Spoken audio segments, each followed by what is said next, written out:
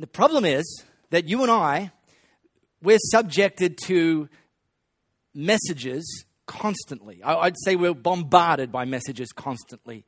And it's critical that we come back to what God says about how we should handle our finances. Because the messages that we're bombarded with, be it overtly or subvertly, are things like spend more than you earn. You know, that's the point of a credit card a lot of the time. Consume more than you need. That's this idea of materialism. And, so many of us, we in our Western society, we live above the line of where the rest of the world lives, but we haven't actually drawn a line ourselves to say that we're going to choose to live at that point and give and handle finances in the way that God would have us handle finances. And what I felt God wanted me to do is just take the reins over the next 6-7 weeks and just teach a very short thought about financial stewardship each week for the next 6 or 7 weeks. And we're going to teach our big topic as well this morning.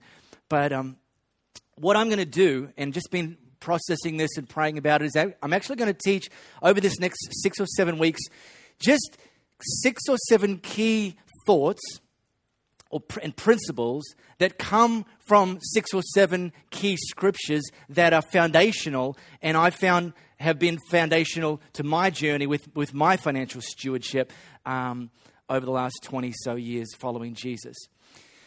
The big rock, the foundational rock of financial stewardship is a principle that's repeated throughout the Bible. Now, the Bible has to be our final authority on how we handle finances if we're a follower of Jesus. And there's certain things you'll be happy to know that God's very clear about. And it's a big topic too, by the way. There's more references in the Bible about finances and possessions than there are about faith and prayer, for example, combined. It's a huge topic, and it's a huge topic because God's very aware of how easy it is for our hearts to get gripped by money, materialism, greed, and how we can actually crop Him out of the picture, not just of our financial lives, but actually of what's important to us right across the board. That's one of the reasons Jesus said, where your treasure is, there your heart will be also.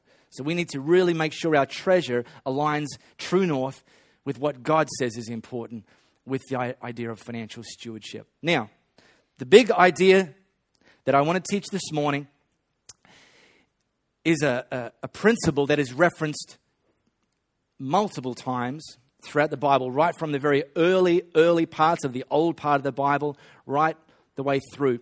One of the references, I'm going to put it up here, is from the ancient but timeless book of wisdom written by a guy named Solomon.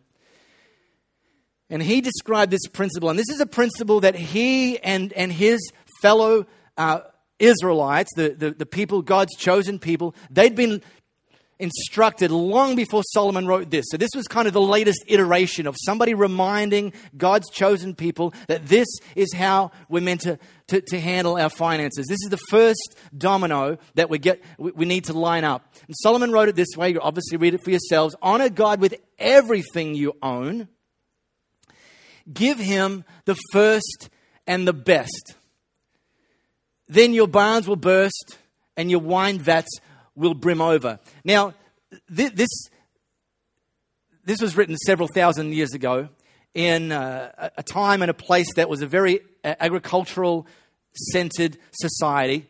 And what they would have done back then is when they harvested their produce, whatever they were growing at the time, be it one monoculture crop or a variety of crops and livestock, God instructed them to take the first of their harvest, whatever it was, the first, take that to the temple, which, the local church is the modern equivalent of that. Take that to the temple and give that to the priest, and the priest would accept that on God's behalf.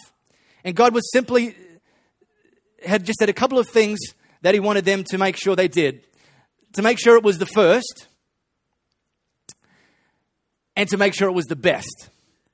So the idea was not to give God their leftovers, and not to give God the stuff that John West rejects, but actually give God the first and the best. And to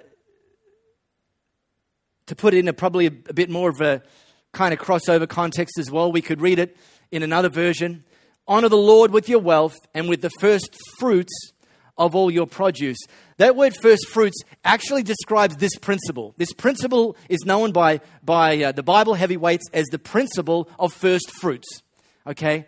That back in those days, God's people would take the first and the best of what they earned, go to the temple, give that to the priest, and then go back and sell and live off the rest.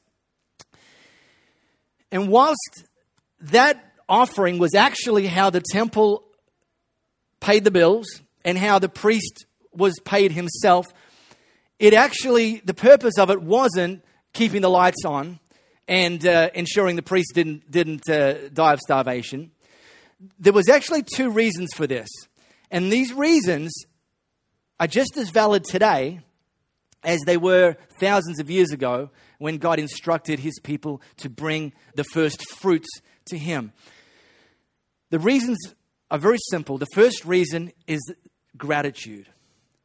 That by taking their first fruits and giving them to God was a physical demonstration, because words are cheap, right? God, I give you my all, I give you my all. All right, great, fantastic. Gather it up, measure it, and bring it to him. The principle of gratitude. God, I am so grateful that you have provided for me in this year. Now, in the agricultural context, year-on-year provision is not guaranteed, right? I mean, it is for us nowadays as long as we keep our job. But in those days, and for farmers today, there's a whole lot of faith goes into living that way, living off the land. Because you plant stuff and you wait and hope that it comes up. You wait and hope there's no drought. You wait and hope that there's no disease that destroys it. And so when they were able to harvest their crop, there was this demonstration by bringing the first and the best to God that they are grateful to him. And then the second principle was the principle of faith, was by actually giving away some of what they could have otherwise lived off. They were saying, God, I'm going to trust you to continue to provide for me into the future. Gratitude and faith. And those two principles are just as valid for us today as they were back then. We can get into the kind of misunderstanding that our boss provides for us.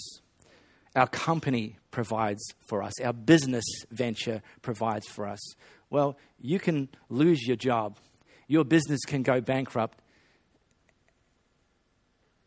At all times, we've got to trust that it's actually God provides for us. And by giving him the first and the best, we demonstrate our gratitude to him. And do the math. When you give away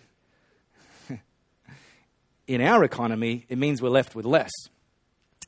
But with God's economy, we're saying, God, I'm going to give you the first and the best, and I'm going to trust you that not only will you get us through with what's left, but actually that you'll continue to provide for us next year and next year and next year. So this is the principle of first fruits. The Bible does have some ideas of how much that should be and give some guidelines. I'm going to teach on that in the next few weeks, but I just wanted to put that out there today. That might be a new thought for some of you. It may be a revisit for some of you. Whatever it is, wherever you're at, take this instruction and just ask yourself the honest question. And we don't track who gives what, and we don't send people to your homes to, steal your wallets. Yeah. That's just giving me an idea. No. It really is about between us and God individually and as families and households, whether we do actually trust him, whether we're first grateful to him, and whether we do trust him and willing to put him first and give him the first and the best. And so If you're not yet at that place, that might be your very next step in your journey following Jesus, to get better at being grateful and to grow in your faith, trusting God will continue to provide. If you've already been there, man, far out. I feel like I'm in Compton here. Scotty, keep your head down. That's all I can say. He's not here. Don't give him away. But for some of you, you may already be living this out. This is actually, there's no finish line for this. And Louis and I, we continue to want to give God even more and improve the quality of what we give to him. So here's the deal, real simply. There's an envelope next to you, under you, wherever it is. And there's several ways to give. We try to make it easy, try to make giving accessible. You can give cash if that's your thing. The hosts are going to pass the buckets in a moment. Some of you can use the slip there to give by credit card. What we do, and what about 80% of our people do, is just give online, just like, we pay our bills and the rest of it online, most of us these days. And so the details are inside that envelope on a little slip. And I want to encourage you to do this. I want to encourage you to make this decision to give God the first and the best. Make the decision once. Don't make it every Sunday. Do it every Sunday, but don't make the decision every Sunday. Set your feet in the ground. We are going to be a family. I'm going to be a person who honors God with the first fruits of my wealth by showing him my gratitude, trusting him for the future by bringing the first fruits to him. Everyone got that? Yeah. This is a little something to take away today. Our hosts are going to pass the buckets and you can give.